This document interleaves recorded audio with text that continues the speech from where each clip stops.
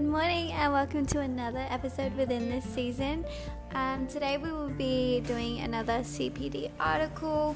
So this one is called Australians Buying Now and Paying Later. This was released on the 1st of March 2021 and you can access it through your Kaplan portal. What is BNPL? A BNPL arrangement enables a consumer to buy and receive goods and services immediately without having to pay the full amount up front. Instead, the consumer will pay progressively for their goods and services over a specified period, completing their payments potentially well after having obtained the relevant goods and services.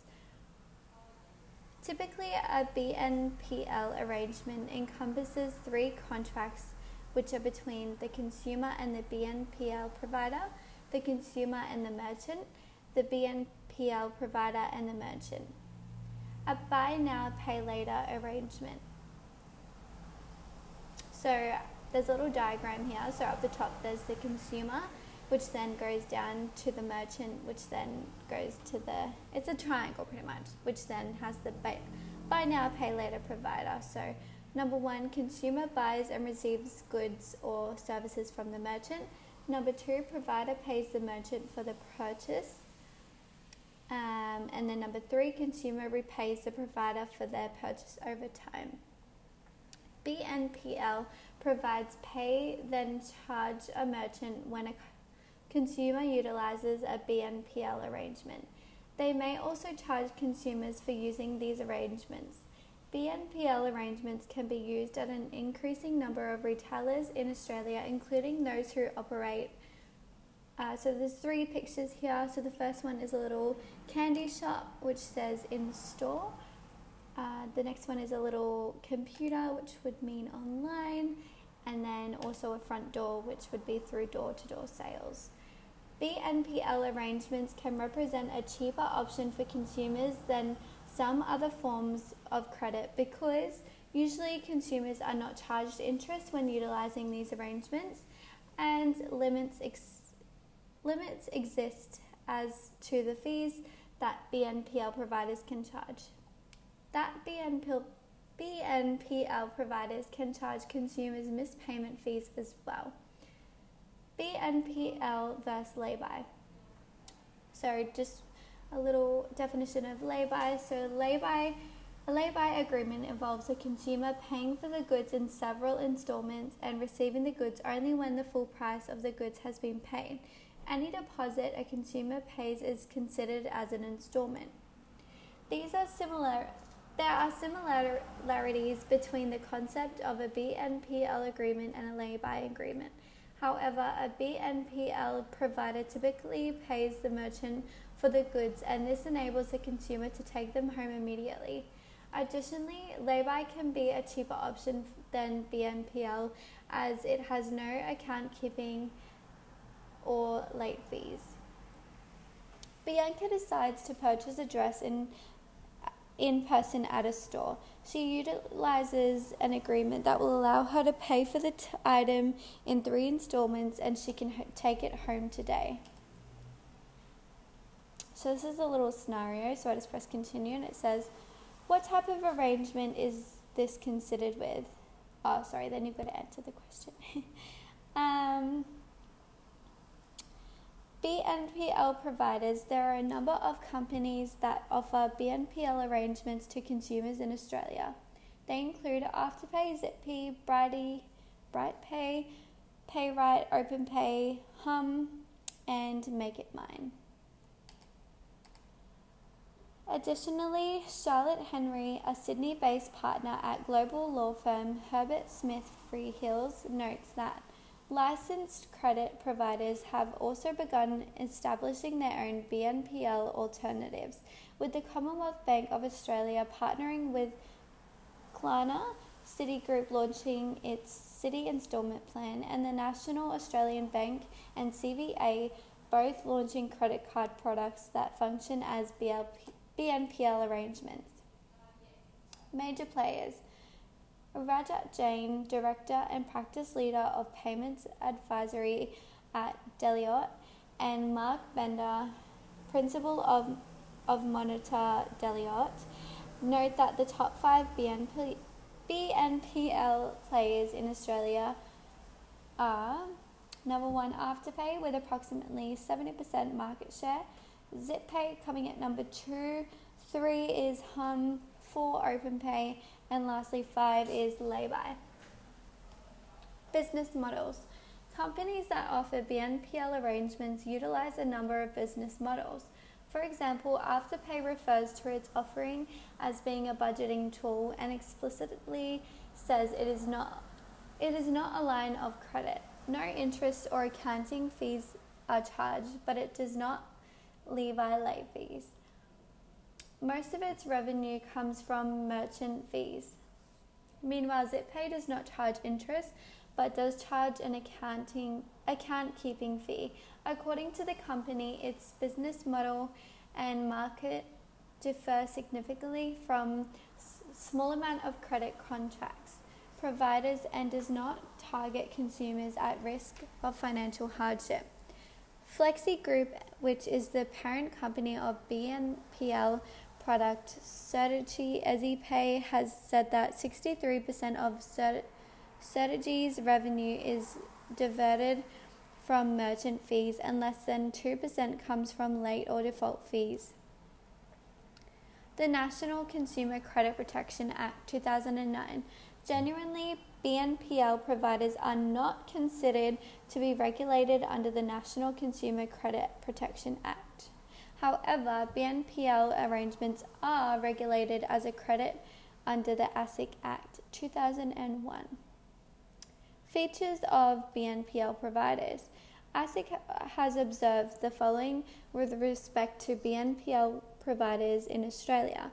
Many providers belong to larger ASX-listed groups, and some providers offer continuing credit contracts exempt from the National Credit Act under Section 5 of the National Credit Code, while others are exempt because they do not charge a consumer for providing the credit.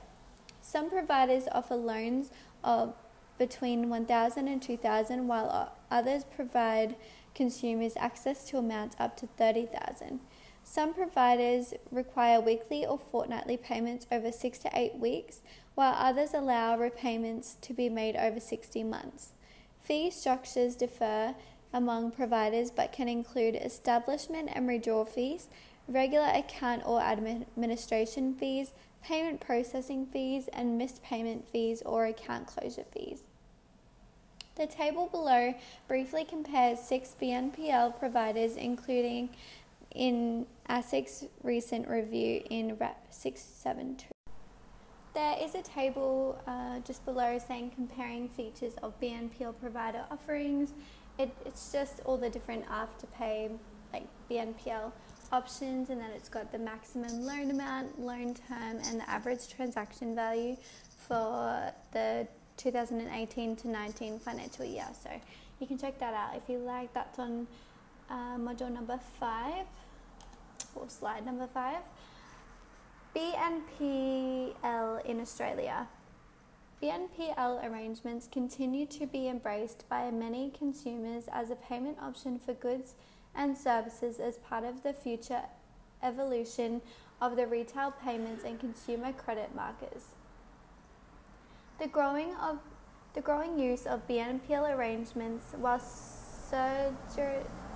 Certegy began offering BNPL arrangements to Australian consumers in 2000, these types of products, genuinely speaking, are relatively new to the market. Ms. Henry says the market for BNPL arrangements in Australia has grown rapidly over the past 5 years. She points to a finding from ASIC's 2018 report, Review of Buy Now, Pay Later Arrangements, which revealed that 400,000 consumers had used at least one BNPL arrangement during the 2015 to 16 financial year. That number swelled 5-fold to more than 2 million consumers in 2017 to 18.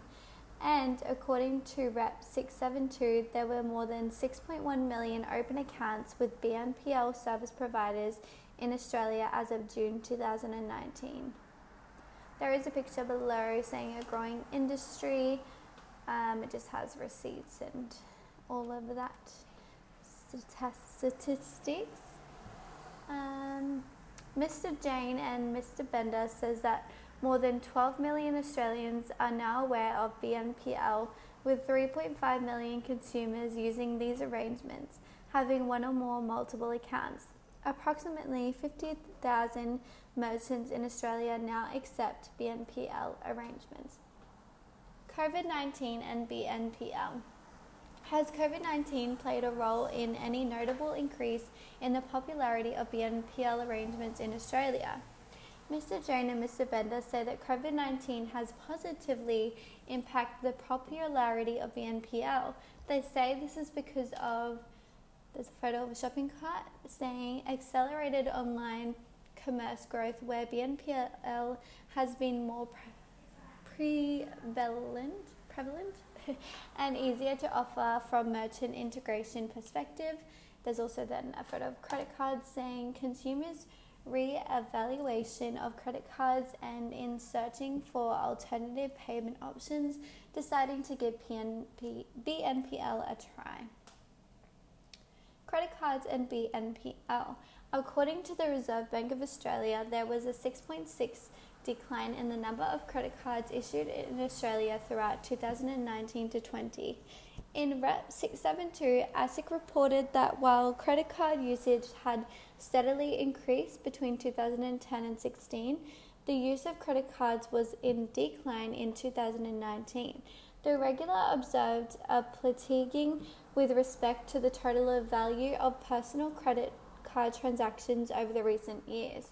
While the total number for the 2016 to 17 financial year represented a 3.6% increase on 2015 to 16, the figure for 2018 to 19 was only 0.3% higher for the final number for 2017 to 18. See the numbers in the table below. So the table below just has the financial year and the total value in billions of dollars worth of credit card transactions in the recent years. So just looking at it, it has decreased a little bit. Okay. BNPL arrangements versus credit cards. Advantages of opting for BNPL arrangements over credit cards include not being charged interest on purchases or an annual fee, significantly easier and more accessible application process than that for credit cards. Advantages for opting for credit cards over BNPL arrangements include the wide range of options available to address different needs for consumers, the perks and rewards often associated with holding specific credit cards, and the ability to build a good credit card history. Australia and its international counterparts. Ms. Henry describes Australia as having a mature market in BNPL, replete with providers, and adds that this is not a case globally. BNPL was relatively novel globally until the launch of the Swedish BNPL provider Klarna. Now, BNPL is on the rise globally, and some Australian BNPL providers have started to expand into other markets. The risks of BNPL. How significant are the potential risks associated with BNPL? Ms. Henry draws attention to Rep 600, in which ASIC reported that consumers may face a number of risks when using BNPL arrangements. Whether these risks are significant will depend on a consumer's individual circumstances. Mr. Jane and Mr. Bender note that from a consumer perspective, risk is low provided that the product is used in a reasonable way, with installments being paid back on time. Circumstances in which risks might arise include: 1. When a consumer uses BNPL in combination with other financial products, so like a credit card or personal loans. And number 2, when a consumer uses multiple BNPL accounts with different BNPL players, leading to a cumulative credit limit that is beyond their financial capability. Access to BNPL services. BNPL providers are not regulated under the National Credit Act and do not have the same legal obligations as other banks and lenders to assess whether a consumer will be able to repay their debt. This puts the onus on consumers to make that assessment themselves. Will they have enough money on each payment due date to pay the installment, in addition to all other financial commitments? The following example has been created using ASIC case study. So Melissa is the mother of 3 children and is in her early 20s. Recently, she separated from her partner and is struggling to repay debts, including gas, electricity, and phone bills. Despite having the accumulated approximately $10,000 of debt, Melissa was able to purchase several $100s worth of shoes and clothing using BNPL arrangements. The risk of overcommitment. This may happen if a consumer uses a credit card arrangement that causes new or additional financial difficulty. An overcommitted consumer may miss repayments but also may encounter other challenges, including difficulty affording essentials, for example, groceries and utilities, and financial stress. In Rep 600, ASIC also highlighted that evidence demonstrates the risk that some BNPL arrangements can increase a consumer's overall debt or contribute to financial overcommitment.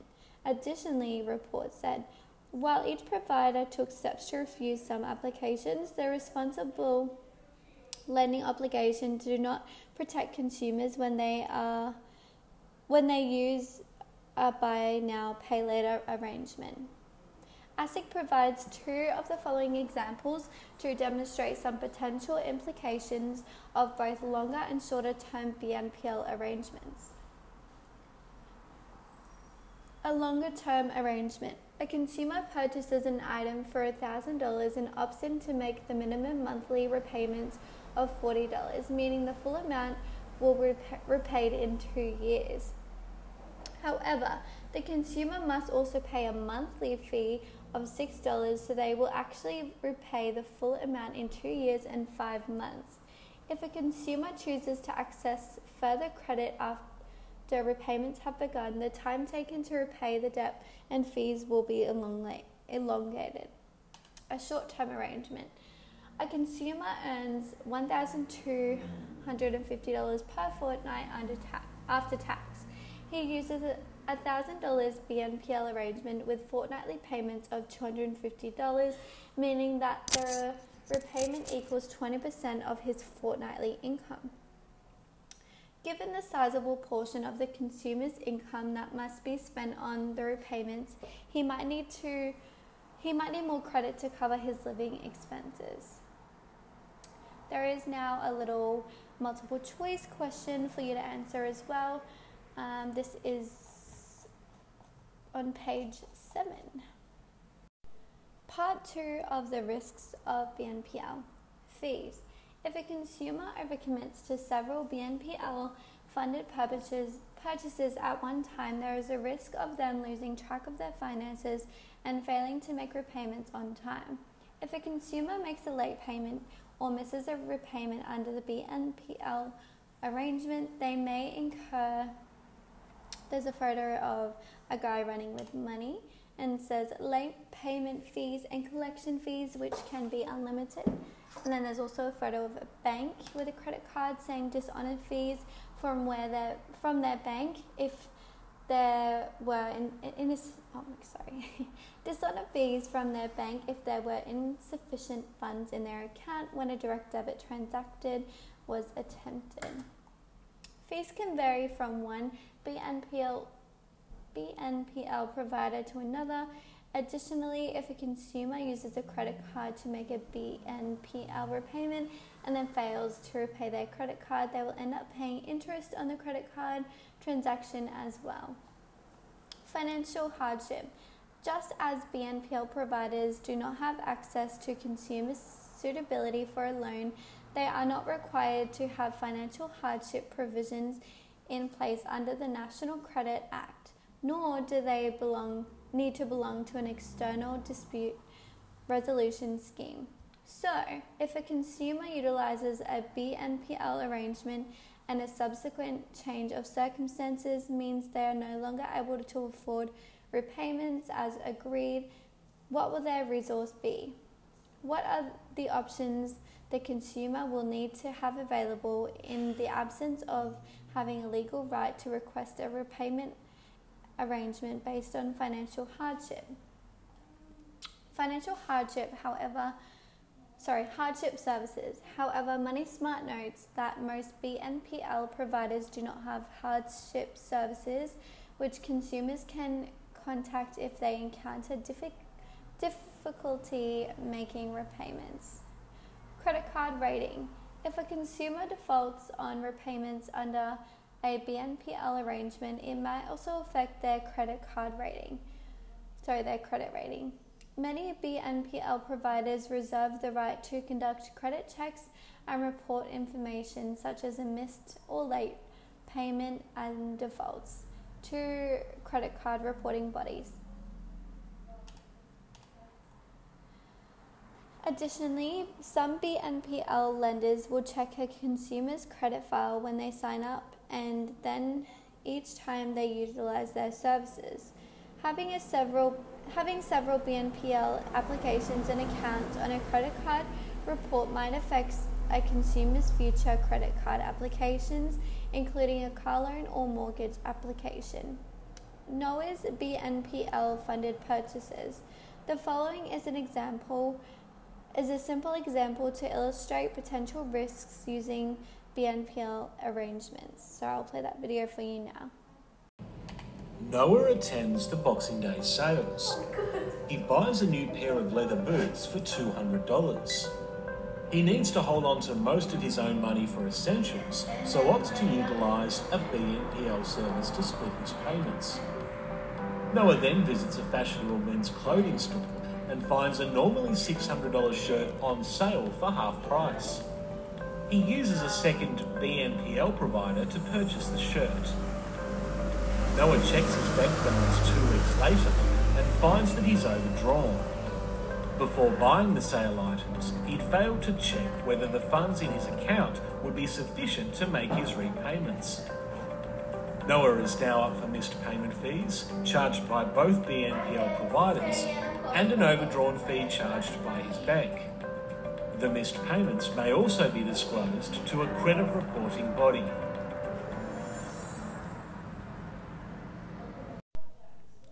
The following case study comes from the Financial Rights Legal Centre.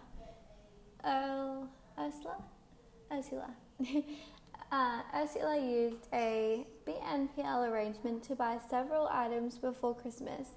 Her sole income at the time was from Centrelink payments. After Christmas, Ursula learned that she owed $550 from several purchases she made throughout the BNPL provider. The BNPL provider subsequently locked Ursula out of her account. She was no longer able to check what she owed. Not only was Ursula reliant on Centrelink payments for income, but she was in the process of repaying a $400 loan to Centrelink and had other loans and bills. Ursula applied for hardship through the BNPL service and was told no further late fees would be charged to that account. She would be placed on hold. Ursula's debt was passed to the debt collectors and fees continued to be added to the original amount owing. Eventually, the debt collectors advised Ursula that she owed $1,323.42. That final total significantly exceeded the original amount owed and included late fees that were added after Ursula was assured that there would be no further late fees. BNPL and consumer behaviour. Who uses BNPL arrangements? The following table shows the use of BNPL arrangements in 2017 to 18 financial year by age range. ASIC 2018 report found that 50% of users were female and 42% were male. The table below just shows the ages and the percentages of users.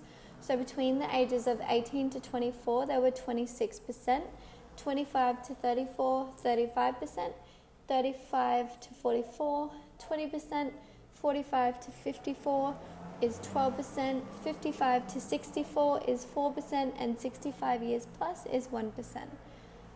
The Senate Economics Reference Committee observed in 2019 that young consumers perceive BNPL schemes as an alternative to credit cards. Why BNPL arrangements? ASIC's 2018 report found that 62% of consumers surveyed used a BNPL arrangement for the first time to buy goods and services online. 19% of consumers surveyed believe that a sales assistant has encouraged them to utilize a BNPL arrangement for the first time, and 86% of consumers surveyed reported that they would use BNPL arrangement again. Motivations of surveyed consumers to utilize a BNPL arrangement included 1. Enabling the purchase of more expensive items and more spending. 2. Enabling access to time-sensitive purchases such as sales or limited offers. 3. Assisting to meet an unexpected expense. 4 is convenience and ease of use. And 5 is conclusion that BNPL arrangement would be more cost-effective than the other options. ASIC also stated that 81% of consumers believe that BNPL arrangements enabled them to make purchases they would otherwise could not afford in a single payment. Additionally, 64% of consumers surveyed that they spend more than they normally would, and 70% reported having made more spontaneous purchases. More recently, Ms. Henry says, ASIC reported in 2020 that the increasing availability of BNPL and growing competition within the retail credit market has bolstered the level of choice available to consumers. Through its research in Rep 672, ASIC examined the impact of BNPL arrangements of consumers, some of whom were charged missed payment fees and reported financial stress and difficulty of other financial commitments. There is another video here, so I'll play that for you now. According to ASIC, 21% of surveyed BNPL users had missed a payment during the 12 months to October 2019. Close to half of those consumers were aged between 18 and 29.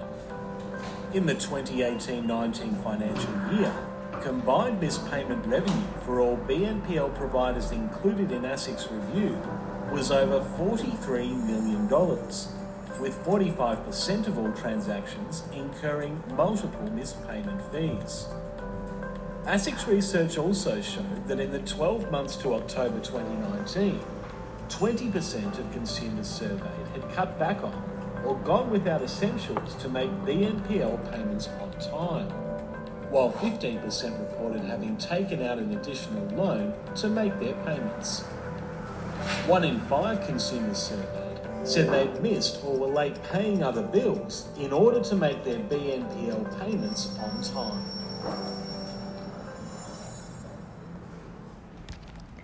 Cool, so that was the end of that video. More arrangements, more issues, ? As demonstrated in tables 4 and 5, ASIC's research also indicated that the more BNPL arrangements a consumer had, the higher percentage who reported either having to cut back, go without essentials, or obtain an additional loan to make the BNPL payments on time. Table 4. Part 1, Consumers, BNPL arrangement and outcomes. I had to cut back on or go without essentials, e.g. meals, to make my BNPL repayments on time. There's now like a table here saying BNPL arrangements and then also the percentage. So consumers with 1 repayment was 16%, consumers with 2 is 20%, and consumers with 3 was 25%. Table 5 is Part 2, Consumers, BNPL arrangements and outcomes. I have taken out an additional loan to make my BNPL repayments on time. So again, it's the BNPL arrangements and the percentage. So consumers with 1 is 10%, consumers with 2 is 13%, and consumers with 3 is 20%.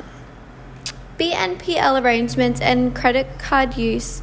ASIC found a consistently higher proportion of BNPL users with credit cards incurred interest charges on their cards, specifically if for each month from October 2018 to January 19.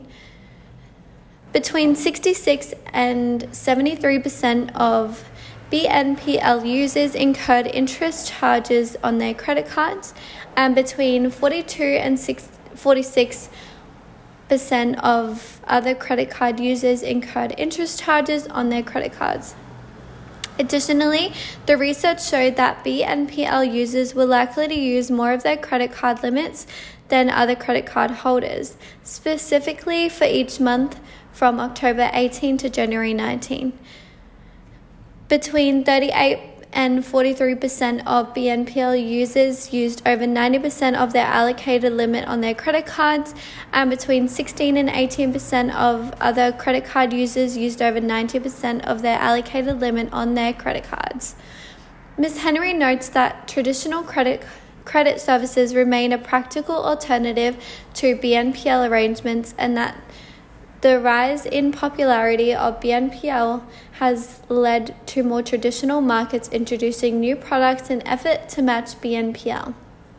For example, in 2020, one of the big 4 banks launched a new interest-free credit card to compete with the BNPL services. Alternatives to BNPL. Are there alternatives to BNPL consumers should perhaps consider? Mr. Jane and Mr. Bender list the following options. Number 1, interest-free credit cards. 2, incumbent installment-based credit cards with longer interest-free periods and higher limits. Number 3, early access to payroll overdraft capability. Number 4 is Real, which offers targeted saving plans to facilitate debt-free shopping. Allowing consumers to pay in installments using credit card or debit card, holding the full amount on the card and deducting it over installments. Bill smoothing, which breaks down large bills into smaller payments. And proper budgeting, for example, using the 50-20-30 rule to build up leisure money and spend it all at their own discretion.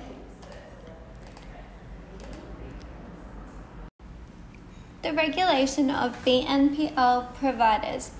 Ms. Henry notes that BNPL providers structure their arrangements differently. No one method is adopted uniformly by the providers. Some providers she says, structure the BNPL arrangements so that they fall outside of being regulated under the National Credit Act, while other BNPL arrangements are regulated under the Act. The BNPL arrangements that fall outside of the National Credit Act do not charge interest and have equal repayments over a short time frame.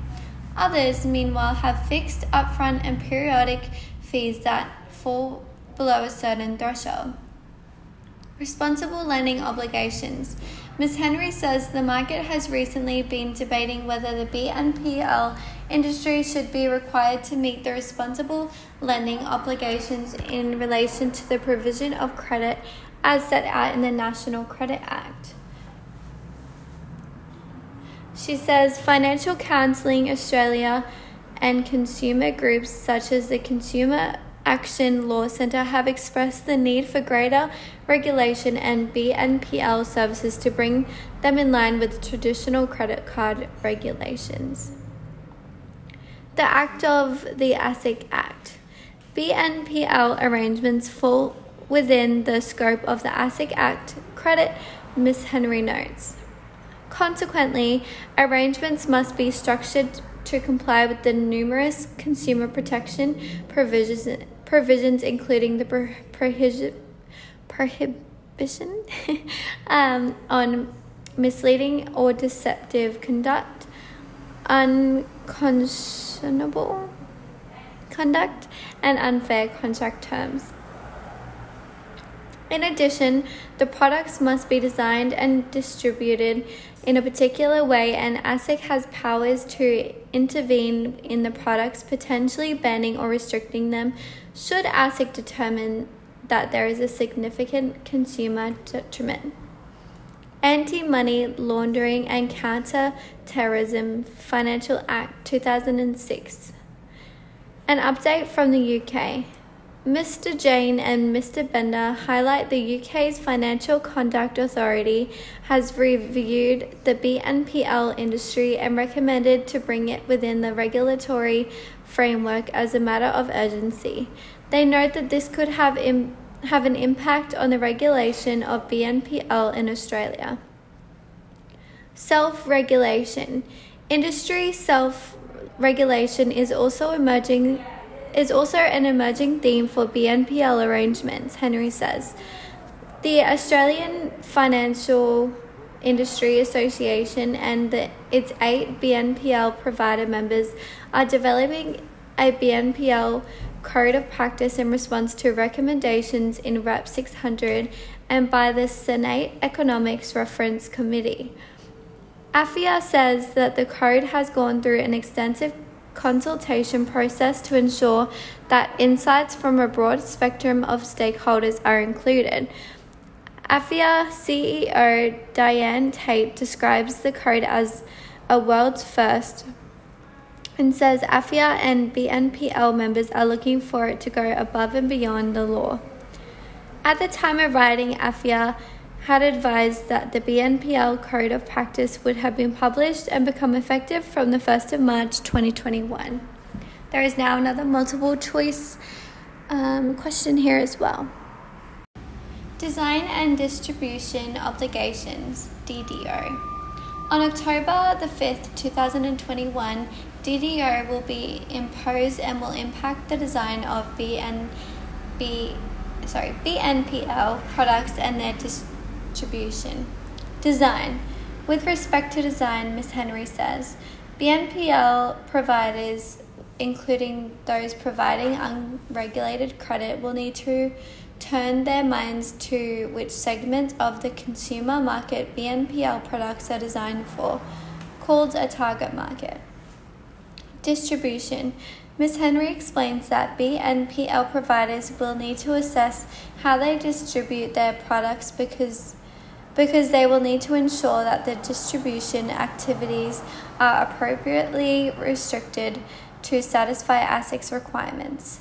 BNPL providers must take reasonable steps to ensure that only those in target market acquire BNPL products. In practice, she says that this includes consideration, for example, of how BNPL products are marketed as well as the different interfaces through which they are sold. Fit for purpose. Ms. Henry says that the products and TMDs will need to be reviewed regularly to ensure that they remain fit for purpose, considering all the data and BNPL providers have collected over a particular period.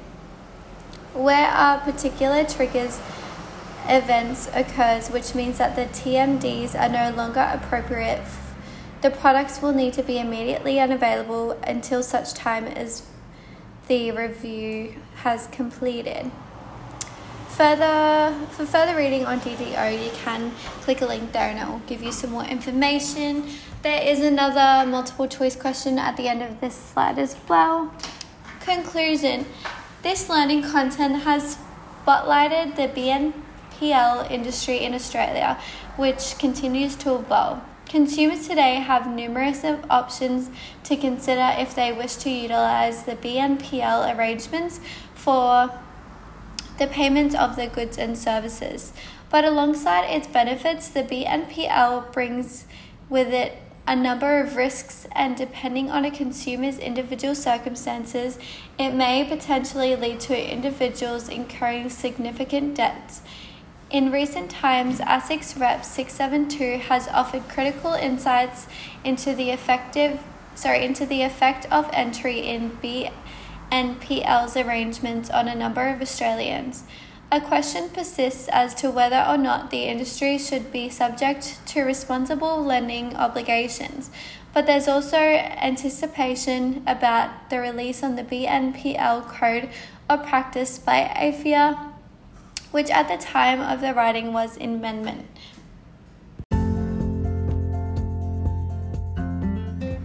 That has come to the end of that episode for the CPD articles. Just to recap, that was the Australians Buying Now and Paying Later module, which was released on the 1st of March 2021. I hope you enjoyed, and don't forget to complete that module as soon as you can. I hope you have a great rest of your day. Thank you. Bye.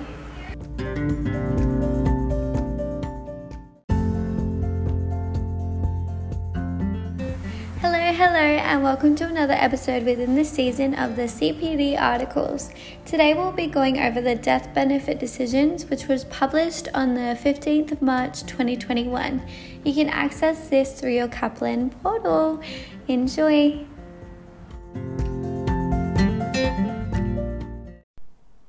The distribution of superannuation death benefits. When an individual commences a superannuation pension, it is important that they are certain how the balance of their income will be distributed if they die before their funds are exhausted. Usually, superannuation does not automatically form a part of a deceased estate upon their death and therefore may not be accounted for by their will.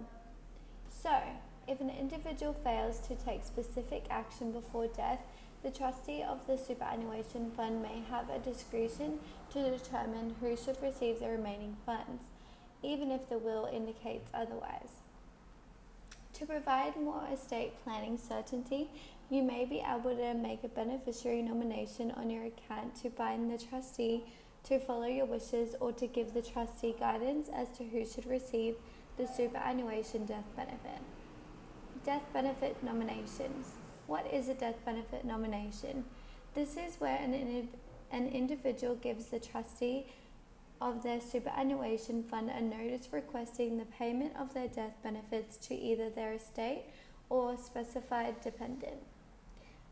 Typically, there are 4 types of death benefit nominations. There are binding death nomination, a written direction from a member to their superannuation trustee outlining to whom they want some or all of their superannuation death benefit to be distributed, as long as the nomination is valid at the time of the individual's death. The trustee is bound by law to adhere to the nomination. Number 2, there's a reversionary beneficiary. This involves an individual who receives a superannuation income stream nominating a beneficiary to whom their payments will automatically revert upon their own death.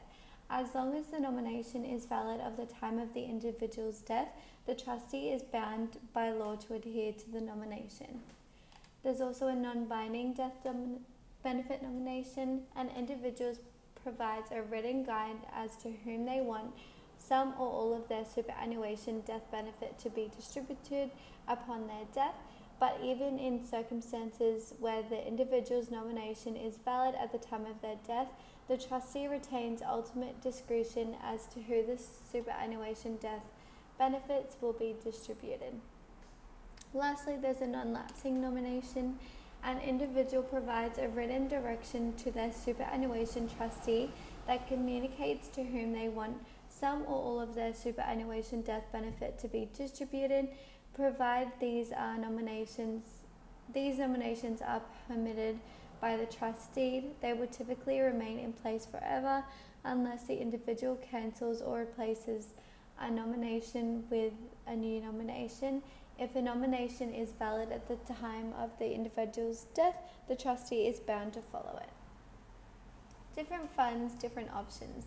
There are types of death benefit nominations available to superannuation fund members varies across superannuation funds, depending on the specific rules of the fund. This is because while trustees must deal with death benefit distributions in accordance with the rules of the relevant superannuation entity, the law does not require them to offer any of these specific death benefit nominations to their members. Henry is the trustee of a superannuation fund and Nick is a member. Nick has nominated a reversionary benefit for a payment of death benefit. Henry must follow Nick's instruction for payment of the benefit unless, so you do have to answer that question. Taxation of death benefit pensions. The income received by a beneficiary from a death benefit pension is not necessarily tax-free. The taxation depends on the deceased individual's age at the time of death, as well as the beneficiary's age at the time of each income payment. This is outlined in Table 1. So there is a Table 1, taxation of pension beneficiaries in a superannuation fund. In the left column, we've got age of deceased dependent. Then in the middle, we've got tax component and then tax treatment. So if either or both age 60 or over,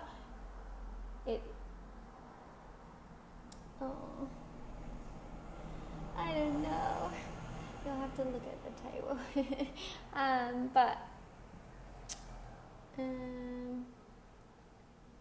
It says 1 plus Medicare leave where applicable, and 2, this does not include situations involving cap-defined benefit pensions where the income may contain untaxed elements.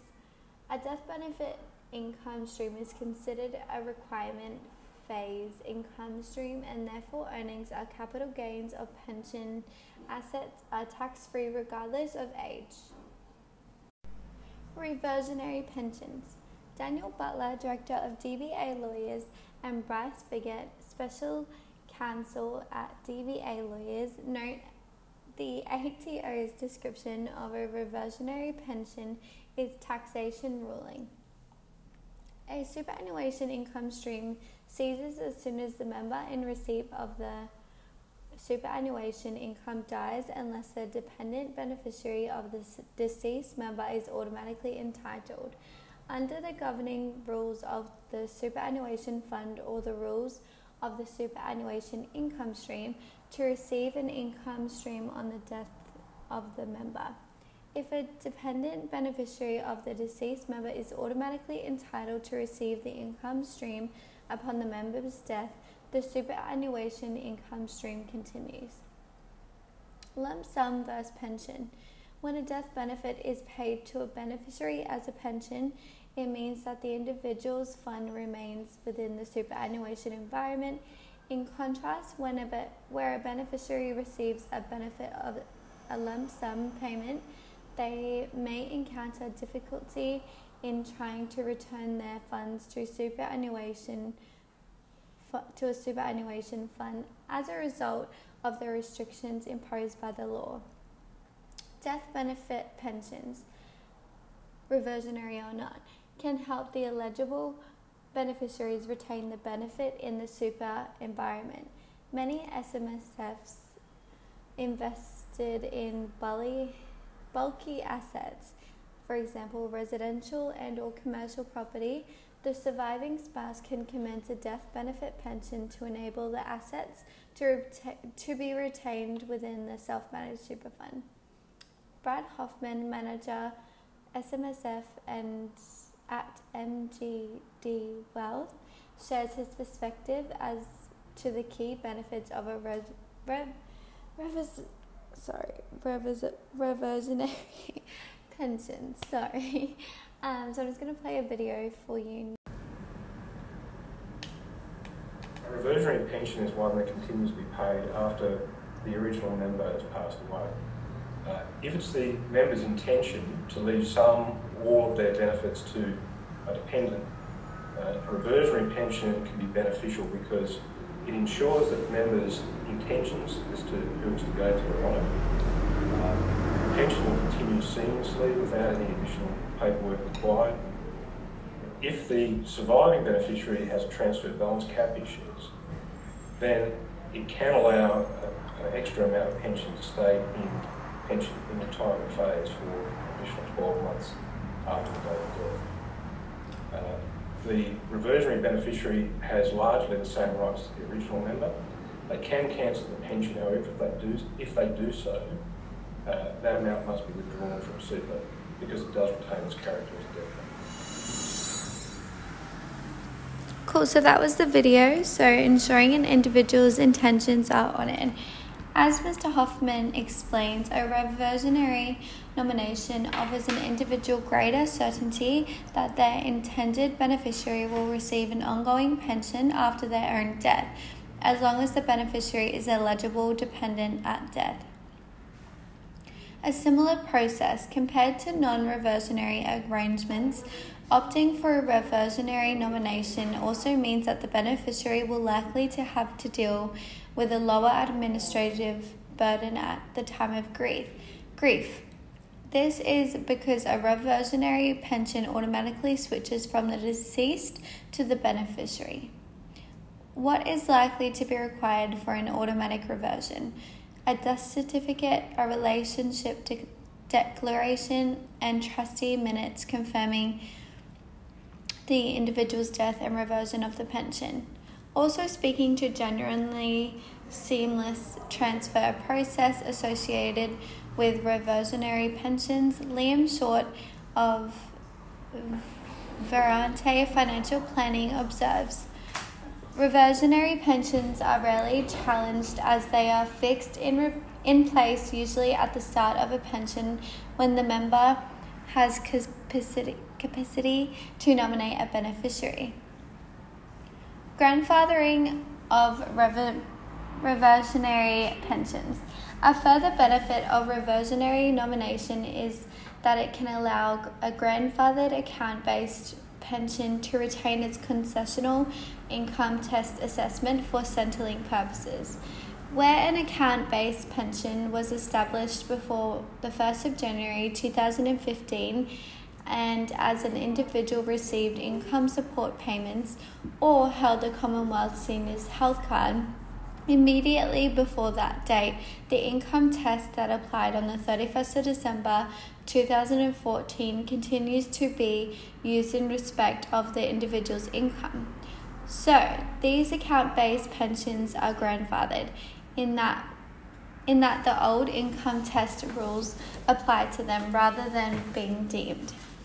If a reversionary benefit is then receiving income support payments or holds a CSHC from the date they started receiving the deceased individual's pension, grandfathering also applies to the reversionary pension.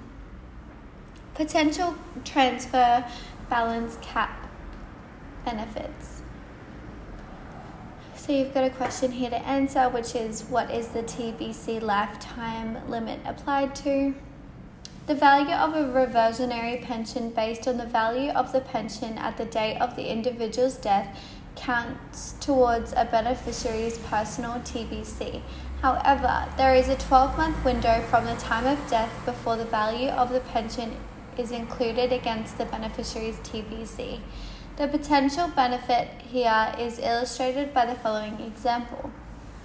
John and Jenny. John and Jenny are a married couple with a self-managed super fund. They are its only two members. The couple commences account-based pensions for one million each. The asset of their superannuation fund is a self-managed super fund is a commercial property valued at $1.8 million.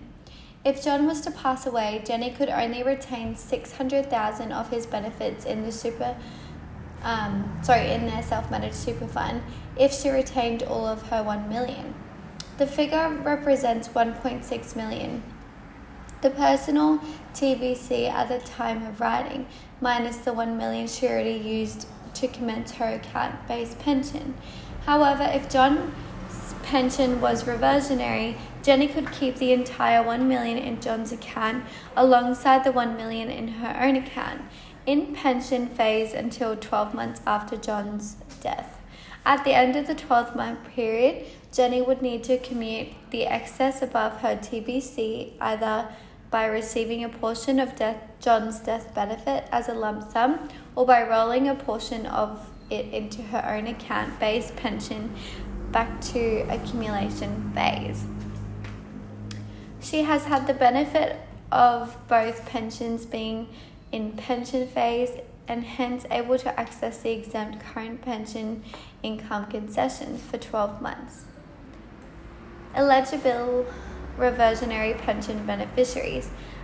An individual can only be a reversionary beneficiary if they are eligible to receive death benefits in the form of an income stream. The Superannuation Industry Act in 1993 and Superannuation Industry Regulations in 1994 state that where a member passes away from the 1st of July 2007, only the following individuals may be eligible to receive a death benefit income stream. So you have to be an individual's spouse at the time of their death, a child under the age of 18 years old, a child at least 18 but less than 25 years old who is a financial dependent of the individual, a child of any age who has a disability and as defined in the Disability Services Act, a person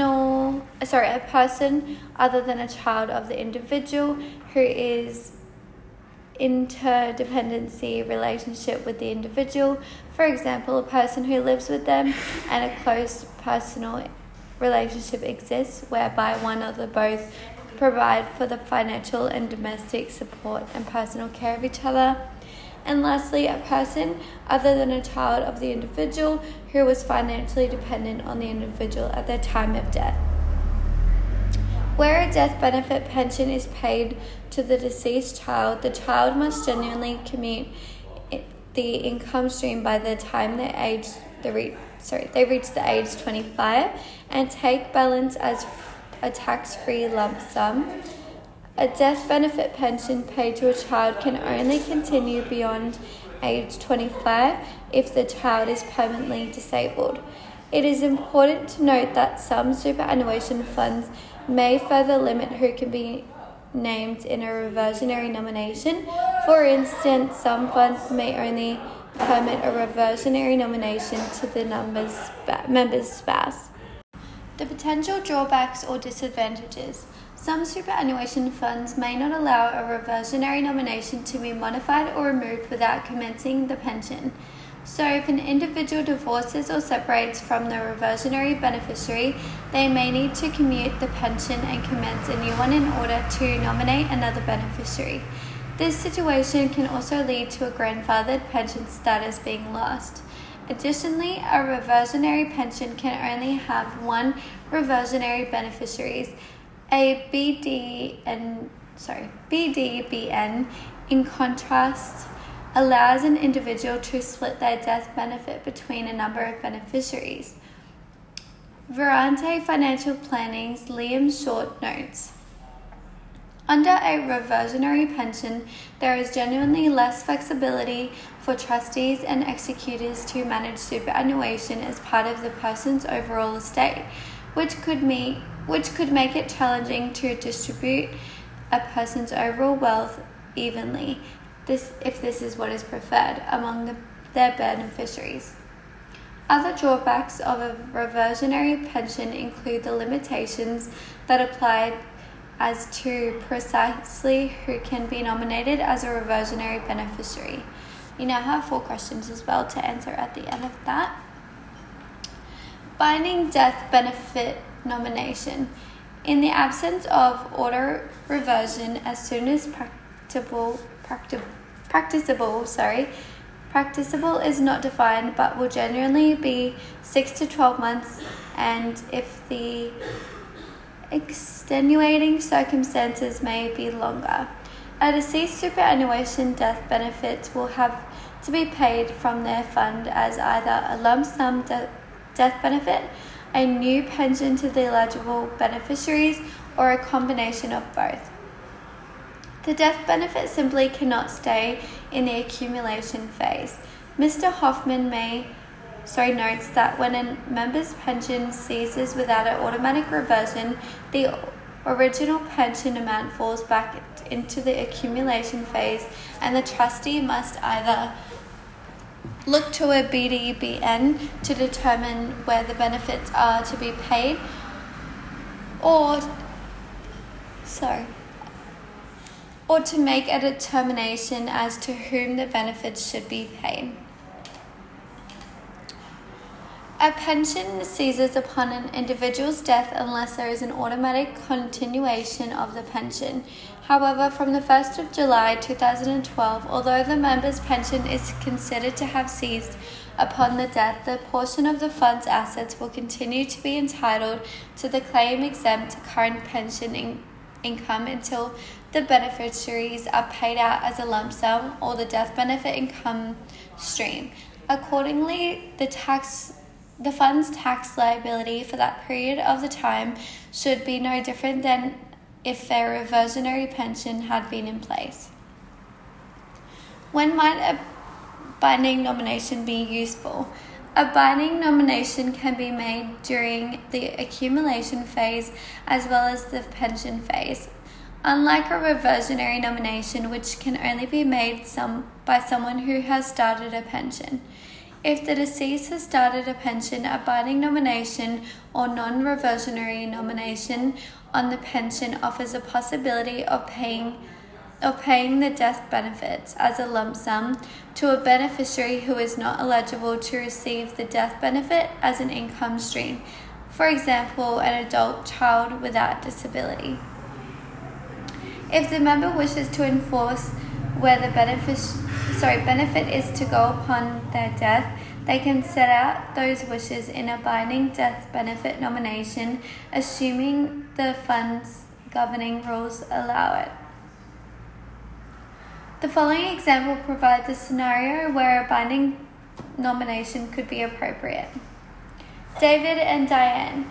David and Diane were married later in life. They each have children from a prior marriage and also have $800,000 in a superannuation pension phase. They are considering making a binding death benefit nominations. Should either pass away, they would like the survivor to have $200,000 of their superannuation death benefits, with the balance to pay to their adult children. In the event of one's death, the surviving spouse will commence a death benefit pension with $200,000 remaining. The remaining $600,000 can be paid as a lump sum to the nominated adult children, or alternatively can go to their respective estate and be distributed according to their respective wills, which can nominate their children as the beneficiaries. The TBC situation. When it comes to the TBC, reversionary and non-reversionary pensions, i.e. death benefit pensions commenced as a result of a BDBN, are treated differently. As mentioned earlier, a reversionary pension will not count towards a reversionary beneficiary's transfer balance account until 12 months from the date of the deceased's death. However, the amount that counts towards the TBC is the pension value at the date of death. For this reason, arguably, If we had a crystal ball knowing that the market were too expensive, negative returns, a reversionary pension would not be ideal.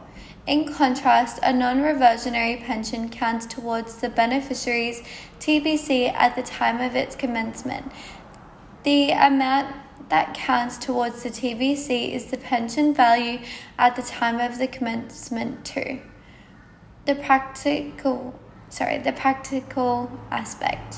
Additionally, a binding domination, non-reversionary nomination on the deceased existing pension allows a new pension to be commenced in the name of the eligible beneficiary, i.e. a spouse. As such, it can commence at a time that suits some SMSFs as long as the death benefit is paid out as soon as practicable. From a practical perspective, this approach can save some additional requirements, interim financials, minimum payment requirements, reporting just after the date of death. Alright, so now have another question, multiple choice. Understanding the options. Are there any commonly misunderstood risks or drawbacks associated with the reversionary and non-reversionary pensions?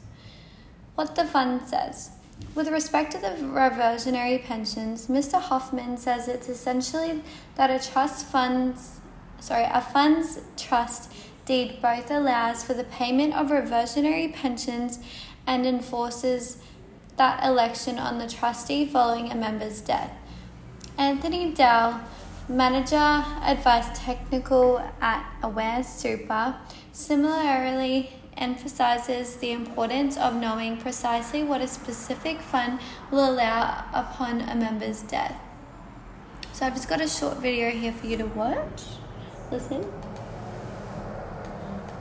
Oh, sorry, 1 second. Reversionary pension, or who wants to receive one, or the member wants the beneficiary to receive one, that's never in the hands of the beneficiary or the member making the nomination for their benefit. That discretion does come down to the trustee of the super fund. And so some funds may have a standard practice, so it's probably worthwhile as a planner or advisor and the member investigating a bit further about what the fund provides on death. So some funds I know used to only ever pay a lump. If it's not a reversionary nomination, they would only ever pay a lump sum death benefit. So that's something that might be worth investigating. Some funds are more restrictive in what pensions they pay. Sometimes they'll only offer you a reversionary nomination to the spouse, and therefore you don't get a choice if you have an interdependent or a financial dependent, or even a dependent child. Those funds, when they offer you the reversionary nomination for those beneficiaries, you might have to go opt for the non-reversionary pension and hope that they'll use their discretion to pay a death benefit pension on death. Okay, that was the video. I'm not sure if you understood that because even I didn't. He was a bit mumbly. But moving on. New pension, new nomination. Mr. Hoffman says that there was a BDBN that was inconsistent with the reversionary nomination. Many trustees are silent as to which nomination takes precedence. For members of a self-managed super fund, they often end up with more than one pension being paid from a fund. It is important to remember that each pension is a separate contract between the trustee and the member, and a reversionary nomination needs to be made for each pension. A reversionary pension versus a BDBN, which takes precedence. In a 2019 article, Super Central examined the controversy regarding whether a reversionary pension trumps a BDBN or whether the converse was true. Mr. Short notes that some superannuation and self-managed super fund trustees may allow a BDBN to override a reversionary nomination, but the vast majority do not. The conclusion reached in the Super Central piece was that where Where a fund's governing rules are silent on this issue, a reversionary pension would trump for two reasons. For one, if the pension automatically transfers when a member dies, it has ceased to be a superannuation interest on the member. Consequently, the member's BDBN cannot apply. The article draws a comparison with this situation where the land is held in joint tenancy and one of the joint tenants dies. In that scenario, the land automatically transfers from the surviving joint tenant. It does not become part of the estate of the deceased joint tenant. Number 2, a pension nomination operates a power conferred on the member by governing rules as to the allocation of the pensions of the member's death. So now you've just got another multiple choice answer. In the courts, situations may arise where superannuation death benefits become assets of the deceased estate, and where this occurs, those assets may become the subject of legal disputes. Mr. Hoffman highlights the situation where it's intention of the spouses to leave their superannuation or part thereof to each other, but neither reversionary pensions nor BDBNs have been made. In that situation, if the spouses are also nominated as the sole executor under each other's wills, issues may arise. Mr. Hoffman refers to the Queensland Supreme Court judgment in McTonish v. McTonish, a case that reinforces the need for these kinds of considerations in estate planning. This is McIntosh v. McIntosh. Okay. The applicant was the mother and the respondent was the father of a 41-year-old man, James, who died at the time of death. At the time of his death, the mother and father had been divorced for over 30 years. James had no surviving spouse or children and had no valid will, and so, under the rules of the intestacy, his estate was to be distributed equally between his mother and father. The mother applied for and was granted the letters of administration and sought payment of James's superannuation death benefit to her personally. She sought those funds on the basis that she and James lived in the interdependency relationship at the time of death. The father's lawyer argued that the mother, as administrator of James's estate, was in fiduciary FIDUCIARY relationship with the beneficiaries of the estate. The decision, Justice Atkinson concluded that the mother was a fiduciary who had a conflict between her duty to the estate for the pursuit of possible receipt of the benefit or gain for the estate, and for her personal interest in the pursuit of possible receipt of benefit and gain for herself. In applying for the superannuation death benefit to be paid to her personally rather than the estate, she was preferring her own interest to her duty as legal personal representative to make application for the funds to be paid as the legal person representative. As a result, she was in breach of her fiduciary duty as administrator of the estate. Mr. Hoffman notes that the court held that the mother had to disgorge those benefits to the estate. Consider if McTonish v. McTonish is a reversionary nomination.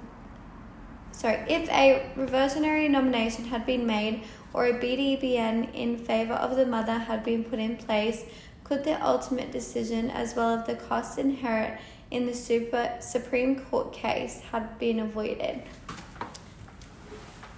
you can click there and watch, access the full judgment for that story. Ensuring a valid BDBN. What is required for a valid BDBN is prescribed by the SIS Act and SIS regulations. For a nomination to be valid, it must be made to the fund's trustee in writing and clearly set out the proportion of the benefit to be paid to each nominated person. It may also include the type of benefit payment, for example, a lump sum or an income stream, be signed by the member in the presence of 2 witnesses over the ages of 18, both of whom are not nominated as beneficiaries. It must include a signed witness declaration and be sent to the trustee. A further requirement is that only dependents under superannuation law can be nominated, a term that includes spouses, children of any age, any person financially dependent on the member, any person in interdependency relationship with the member, and a legal representative. When the member has made the nomination, it will be valid for 3 years from the date it was signed, or non-lapsing depending on the superannuation trust deed options. A BDBN can be renewed, changed, updated, or revoked any time. A further decision of the Queensland Supreme Court, Munro v. Munro, highlights the need for precise adherence to the technical requirements for a BDBN. You can access the full judgment on this page as well. Did you know, in 2008, the ATO ruled that Section 59 of the SIS Act and Regulation 6.17a of the SIS regulations do not apply to the self-managed super funds. The result is that the governing rules of a self-managed super fund may permit members to make a death benefit nominations that are binding of the trustee, whether or not in circumstances that accord with the rules in Regulation 6.17a of the SIS regulations. That said, a death benefit nomination is not binding on the trustee to the extent that it nominates a person who cannot receive a benefit in accordance with operating the standards in the SIS regulations. Advisors and clients. Is there any general guidance that Mr. Hoffman and Mr. Dell could offer regarding advisors' conversations with clients when it comes to reversionary and non-reversionary pensions? So now I'm going to play a short video as well of Brad Hoffman. So the first thing I'd do is check the trust deed. Not all trust deeds allow for reversionary pensions, and some deeds have certain conditions around those pensions. So check that deed. Before a person reaches pension age, there should have been some consideration given as to whether or not they have a binding death benefit nomination. If they do have such a nomination, it's important to ensure that any reversionary pension that we set up works well with that nomination and isn't in conflict with it. Most of the time you find that disputes arise where there's either a lack of clarity in relation to documentation or there's conflicts between various documents. Additionally, as previously said, where a surviving spouse is likely to have transfer balance cap issues, a reversionary pension can allow a larger amount to stay in pension phase for up to 12 months after the death of the primary member.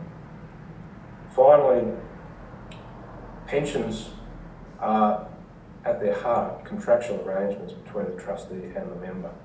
So if you have an existing pension which is not a reversionary pension, usually it can be made reversionary simply by an agreement in writing between the member and the trustee, assuming that there's nothing in the deed itself or the original pension documentation which would be contrary to that kind of amendment. Cool, so that was that video. Similarly, Mr. Dahl shares his thoughts around what to keep in mind when considering whether a client should nominate a reversionary beneficiary. Sorry, we have another video. So being aware of who can receive a death benefit in the first place, and then who can receive that death benefit as a pension. Like I said, the spouse, interdependent, financial dependent, they can receive their death benefit and a dependent child. If you're an adult child who isn't dependent on the member, then you can't receive a death benefit pension. So just being aware who can receive those pensions, and then also perhaps which product provider you're going to, and making sure that they can and will allow, if you want someone else besides your spouse, like independent or financial dependent, to receive a pension, make sure that they will pay to those beneficiaries rather than upfront, because like I said, some funds will only offer a reversionary nomination to a spouse. So just being clear on what rules the fund, or what beneficiaries the fund will allow in that case as well. Consider, can a non-reversionary pension be converted into a reversionary pension using death benefit nomination? It is argued that a BDBN can effectively convert the pension from a non-reversionary to reversionary, provided that the fund's governing rules or the pension documents permitted this to occur. But last but not least, when discussing estate planning issues with clients, a clear professional line must be drawn between the advisors and the lawyers to ensure that the advisors meet compliance requirements and the professional standards. Where applicable, advisors should refer to the clients to legal professionals for specialist advice. Conclusion. This learning content has centered on some of the key considerations for advisors and their clients when discussing the possibility of a superannuation death benefits during the estate planning process. If an individual intends to leave some or all of their benefits to a dependent, a reversionary pension can be beneficial because it will ensure that the individual's intentions as to who the pension is to go to will be honoured by the trustee. Additionally, a reversionary beneficiary will find themselves with largely the same rights as the original member with respect to those funds. A non-reversionary pension, on the other hand, is worth consideration in circumstances where an individual wants for a benefit to either go to their estate or to a non-tax dependent beneficiary.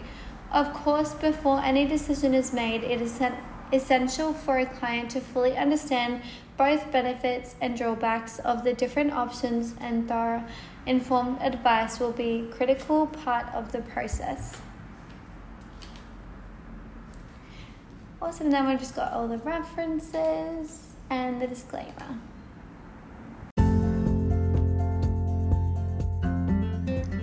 That is the end of that podcast for today. It was called Death Benefit Decisions, and you can access this through your Kaplan portal. Again, it was released on the 15th of March 2021. Thank you and have a lovely day.